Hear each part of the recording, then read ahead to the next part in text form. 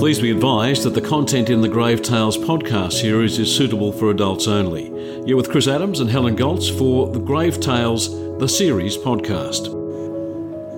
Today, from the Grave Tales True Crime Volume 1 book, Tea and Sympathy, Martha Needle. Martha Needle was the wife and mother of 3 daughters, and then she wasn't. Her family succumbed to illnesses of the time and were all buried. But when Martha was caught red-handed trying to poison her prospective brother-in-law Louis Junkin, the bodies of her 3 children and deceased husband were exhumed. The results would show that Martha Needle was one of the most treacherous, merciless poisoners in Australian history, and she met the noose for her troubles. Doesn't sound like a nice character. You know, I can't get a handle on Martha. I've gone through stages where I've sort of read she had a terribly hard childhood and I felt a bit sympathetic towards her. But then as the story's gone along, I've thought she just seems to be a cold-blooded murderer. So to take you back, Martha was working as a domestic. She was a young woman and she made a good marriage. Mm-hmm. The man she married was a carpenter. Yep. Henry Needle, he was 22, she was 17. So she'd survived a fairly poverty-ridden and abusive childhood and landed on her feet marrying him. 2 years later, she had a daughter, Mabel, and that was quickly followed by another daughter, Elsie, and they left Adelaide and they settled in Richmond, Melbourne. Okay. So things were good. The neighbours said that they were well matched and they seemed to get on, but some say that Henry was understood to be a bit of a jealous husband and Martha was quite an attractive woman, and I believe the drink probably didn't help. What, she was the drinker? No, he was a drinker. Yeah, he was a drinker. There was some tension at home. Perhaps she felt stifled, perhaps she wanted to go out more and he was too jealous, but supposedly she was seen out a lot more by herself. Okay. Little Mabel was 3 when she started to show signs of illness. Now, this is really interesting. You'd think that she'd knock off her husband first if she seriously wanted her independence. Yeah. But regardless, little Mabel was showing signs of illness and she was insured for £100. Insurance wasn't uncommon in those days for kids, though, was it? It wasn't. But that's more than $50,000 today. In the late 19th century and even early 20th century, a lot of families insured their children, and they did it because they couldn't afford burials. Childhood, mortality rates were fairly high in those days. So more than 70,000 children insurance policies existed around that early 1900s. It's a hell of a lot, isn't it? I'd love to know what it is today. I reckon it'd be next to nothing. Yeah, so it was just purely to cover the costs of a funeral. Exactly that. But it's interesting, the very first bill that was passed into law by the Federal Parliament was the Life Assurance Companies Bill. It was introduced by Ernest Groome, the member for the Darling Downs, in 1904, and it was to regulate insurance of the lives of children under 10 years of age. Now, he said in his speech about it that the general practice is for persons of the poorer classes to insure the lives of their children for about £7 to £8. Yep.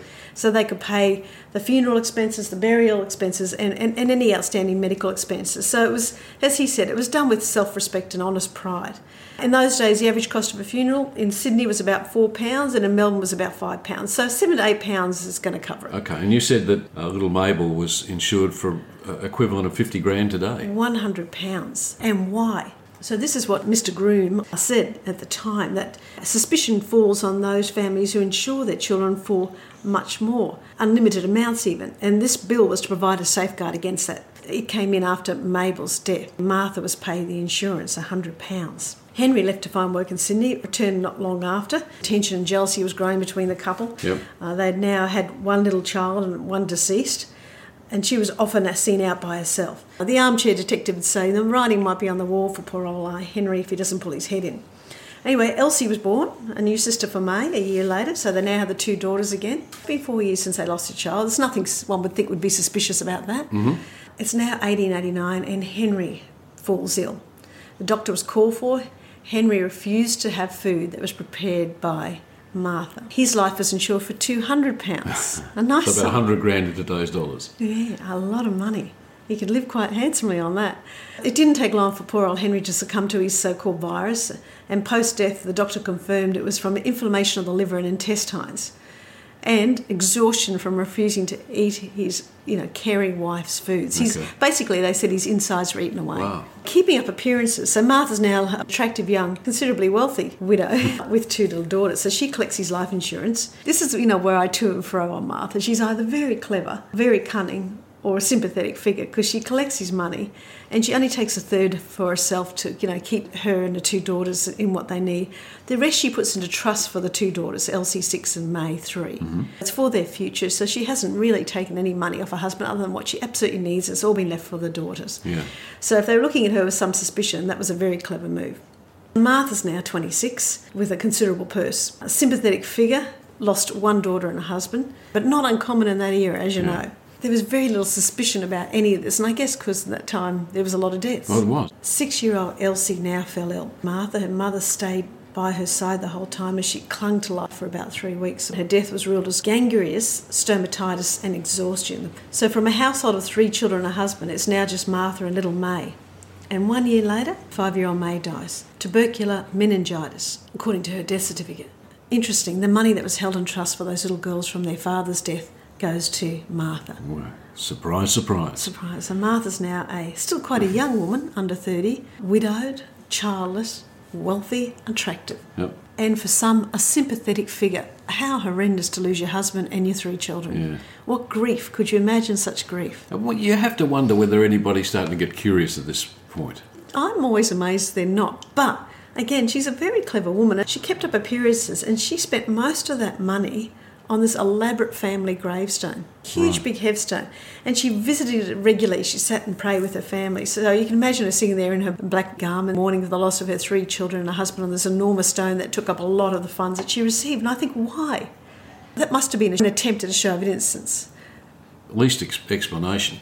Because why would you? You're now comfortably off. Why would you put yourself in a financial position where you may still need to get a man or a trade for a woman in that era, which may include teaching or nursing to support yourself when you've got all that money? So it's bizarre. Martha rallied, of course, and she supplemented her income running a boarding house. And interesting enough, her boarders were 2 men that would both bring about her downfall. So we're talking 1890 now. Yep.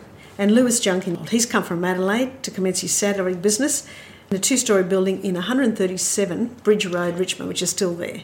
It's really interesting because, one of the reasons we write these stories is because they're about places that are still there now where other people have lived and had their lives, and we tell their stories. That's about 2 doors down from where I used to work when I lived in Melbourne. Isn't it amazing? It's bizarre. And how many times would you have passed it? Oh, hundreds. Yeah. Isn't it? And not have had an inkling of any of the history that went on Louis saddlery business, Yeah. which was long gone, I imagine. But, just down the road. Yeah, amazing, isn't it? I'm gathering that Louis and Martha become to some degree or another attached. Yes, so Louis already had a widow in the building because he only needed the front part for his business, and he sublet the house to a widow who kept boarders. And Martha ended up taking her role. Among her lodgers were Louis and his brother Otto, who was a carpenter. So she kept house for the 2 men, and it was a very quiddill, happy household, supposedly. Louis was in love with her, and so was Otto. You can see what's coming. But she only had eyes for Otto. He was a carpenter. Her first husband was a carpenter too. So romance began, dinner dancing, time out with a new beau, and soon after Otto proposed. Either from jealousy or brother rivalry, Louis objected to the marriage. Now, he probably wouldn't have objected if she'd accepted his hand in marriage. Yeah. And he had his supporters in the family. So the mother of the 2 men wrote to Martha and Otto objecting on the basis of Martha's weak state of health. I know. She's only survivor out of 5. So I don't think her health was ever in question.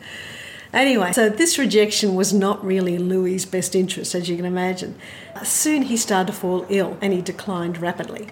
He had similar symptoms to her other family members, and he temporarily improved, which was interesting, when a relative arrived to care for him or feed him. But on Tuesday the 15th of May 1894, he was eating a breakfast prepared by his beloved soon-to-be sister-in-law, Martha, and died. The doctor, because it was a peculiar case, wanted to do post-mortem, but interesting, the family wouldn't allow it. Louis's death actually then brought the family to town. So a 3rd brother, Herman, came along with the mother to settle... this is from Adelaide? Yeah, to settle Louis's affairs. Yep. And they insisted Otto call off the wedding to Martha, which wasn't a good move either. So she wasn't having it, basically. So she turned on the charm and the poison, and she was serving tea and scones and jam to them all. And Herman immediately fell ill. This is so blatant. It's so blatant. But maybe, and I often think, did she want to be caught? Or... Did she think that she could get away with it these days? Away with it. Yeah, because whatever, Herman's brother had could be hereditary or could be in the house or in the family. Yeah, her. Yeah, that's it. So the doctor was called and Herman was taken away to recover. But several days later, Herman revisited and he was served the same thing. She served him up some tea and scones, as her guest. Yep. So if suspicion had eluded her after the death of Mabel, Henry, Elsie May and Louis, Herman was going to be her undoing. So the doctor, having been called in twice now on the same matter, got suspicious and he called the police. Okay. They set a trap. Now, there's a few different versions of this, some that probably have been embellished with drama as time goes by. Well, this part's true. Herman said it himself at the trial. He agreed to go along and accept another afternoon tea or accept tea from her or luncheon. Some versions say he asked her to prepare lunch and the police were waiting outside the door and he handed the plate over to them and they ran off and tested it. Others say that he just had the cup of tea and he blew a whistle and the police charged in and took it. But his simplified account came at the trial, which he basically said he dropped in, she asked if he'd lunched, he said he had not and consented to partake of some. He took a cup of tea, handed it to the detectives who were outside the room. When the detectives asked Martha if she had poison in the house, she said she didn't think so. And then they found numerous bottles of poison and rat poison, most of it containing arsenic. She was taken off to the city watch house, but she actually asked Herman on her departure, did he do this to her? The results of the teacup, you'll be surprised, contained 10 to 57 grams of arsenic acid, but tea from Martha's teacup contained nothing. And I gather 10 to 57 grains of arsenic acid is enough to do you considerable damage. Yeah, especially if you're going to have it a few times. Yeah. Again, it didn't serve Herman or his family well to protest about his brother's pending nuptials, but anyway, there you go. Now, noting the similarity between the death of Martha's family members and Louis and, of course, Herman's poisoning, they decided they'd exhume and test the bodies. And they did. And all were found to have traces of arsenic in them. And again, isn't it interesting that even though they all had different diseases or body failures or whatever on their death certificates, they all had arsenic in the system. Yeah, interesting. Just digressing here, this is what angers me so much. I don't understand her, and it's awful to say as women, because we know women are serial killers as well, but if it was just about money, once she bumped Henry off, the first husband, she had money. So how could you so cold-bloodedly, and the old maternal instinct comes out, then kill your 3 little girls? Yeah. I can't get my head around that, and a lot of listeners won't be able to either. That's where I come unstuck. I think, I can understand if he was maybe brutal and jealous and perhaps the love had gone cold, but those 3 little girls. Yeah. And she had, he was insured for something like $200,000 in today's money. Yeah. She spent most of that on the memorial. Yeah. So she could have had the money. It makes me think that, I hate to say the old word evil, but that she was cold-blooded. So what happened then? Okay, so bodies were found with arsenic in them, except for the very first little girl who died, because it had been too long. Yeah. They couldn't... Mabel. Yeah, they couldn't work out with Mabel then. It was too badly decomposed.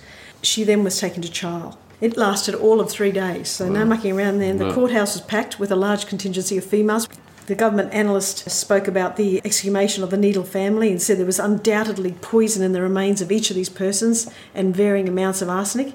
Henry Junkin was present, Louis and Otto's brother, to give his version of events. And an interesting one, Stanley Setford, a carpenter who was one of Martha's boarders there, stated that he lived with Mrs. Needle for 2 years, and in regard to the rat poison, that rats were very troublesome. And last Christmas he found 5 or 6 dead rats under the flooring boards and also had to shoot some in the pantry. I'm here to shoot the rats in your pantry. So consequently there's grounds for having that rat poison and it might not have been used for any other measure. Martha pleaded not guilty, but she was found guilty and she was sentenced to death by hanging. So for 9 years, which I find incredible, she'd been on this killing spree and at last her reign was over. But you know what's interesting? Otto. You think after Otto had lost a brother, had another brother almost poisoned, hearing of her treachery, that he might write her off, but he didn't. His loyalty sort of, I'm not sure it was love, his caring for her actually didn't waver right up to the end. And so what was his thinking? What did he think was the explanation for what she'd done? Well, he regularly visited her in jail and he wrote to his mother and said that he hoped she'd prove to be insane and therefore not responsible for her misdeeds. Yeah. In his mind, that would be easier than conceiving that his fiancée was a cold-blooded murderess. It was some justification for what she'd done. She, however, thought that by his loyalty that he continued to believe she was innocent of his brother's death. Reverend Scott, who was a chaplain at the jail, tried to talk Otto out of that. He tried to tell him that he should go in and just clear it up so that she can then bare her soul, prepare for death, ask for God's forgiveness and so forth. But Otto was reluctant to do that because he thought she might go to her death then with feeling more alone and a heavier heart, which is kind of interesting, isn't it? Yeah. But she believed until her death that Otto thought she was innocent of the deaths. Anyways, the death came pretty promptly after that. They didn't muck around in those days. No. You didn't get long on death row. So within a month, on the morning of 22nd of October, 1894, she was hanged at the Melbourne jail. She was 30 years old. And her last words, "I have nothing to say." What happened to her estate? There must have been something left of that money if she hadn't spent it all on the memorial. Yeah, that's right. Well, she actually bequeathed it to Otto, but supposedly the law states that property of condemned felons has to go to the Crown. Oh, okay. But it's believed that Otto did receive it. So she had some land in South Australia, her life insurance for £50, some jewellery, and I guess whatever was left from the other bounties, if anything. Yeah. But it's interesting, she wrote this letter to Otto on her final morning, and she said, "In a few hours I shall be free of all sorrows, but you, dear Otto, just live on for a time. Try and bear up under the very sad blow. When you receive this, you can think of me as being in a happy home with my loved ones, waiting and watching for you. I know, dear Otto, that you will get ready for that happy meeting with us all." And did Otto live on? He did live on. Otto became quite renowned. He got over Martha. Yeah, not surprised. He married, had 6 children, and he lived a long life. So if you find yourself in Melbourne, you can see his work. In 1918, he formed a partnership with Lawrence Hanson, and they built some really iconic structures, including the Collingwood Football Club grandstand. I've been there. Yep. The National Bank in Collins Street. Okay. The Port Authority building and the Sun Theatre. Thanks to Martha not killing Otto, our architectural heritage is all the better for it. So what happened with the memorial? It's still there? Their graves not in good condition. It can be found in Burundara General Cemetery, which is in High Street, Kew. Yep. Martha's grave's not so easy to track. It was a practice then to bury the condemned on prison grounds. Yeah. So her grave was marked with a small plaque bearing her initials and the date of execution. This is Old Melbourne Jail? That's Old Melbourne Jail. So, of course, when it was decommissioned, Martha and other prisoners were exhumed and reinterred at Pentridge Prison. And then during the 1930s, to cut costs during the Depression, the Brighton City Council built bluestone walls to protect the local beaches from erosion, and those stones were taken from the outer walls of the Old Melbourne Jail. Yeah. So some of those stones include the plaques, which said, the initials of... Yeah, they carved the initials into the rock on the outer wall, and they went away when they took the outer wall away. So there you go, if you're out there looking for them. And surprisingly, they were found again, supposedly. So they used to face inwards at the prison, but now on the seawall they faced outward. Over time, sand drifted and covered them. But supposedly I read that Martha's plaque was rediscovered near Wellington Street. Yeah, So- I think it's disappeared again, but Anyway, we'll give a bit worth going to have a look for, perhaps. Go and spend your Sunday looking for that. We put a bit of detail on the book as well. But she's got a death mask at the Old Melbourne Jail. Yeah.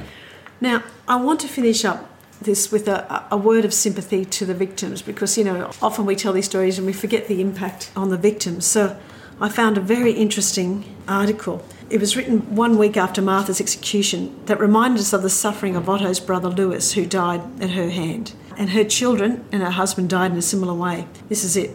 The sick man lay in bodily torture caused by the slow operation of the poison she had given him.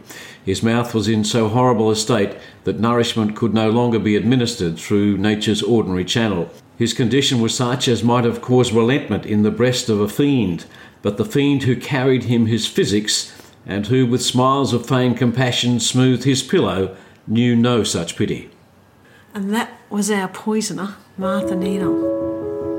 You've been listening to a story from Grave Tales, the series, available in paperback, ebook and audiobook. Music by Kai Engels. Connect with us on Facebook, Instagram or on our website, or put together your own group and come along on our Great Ocean Road tour.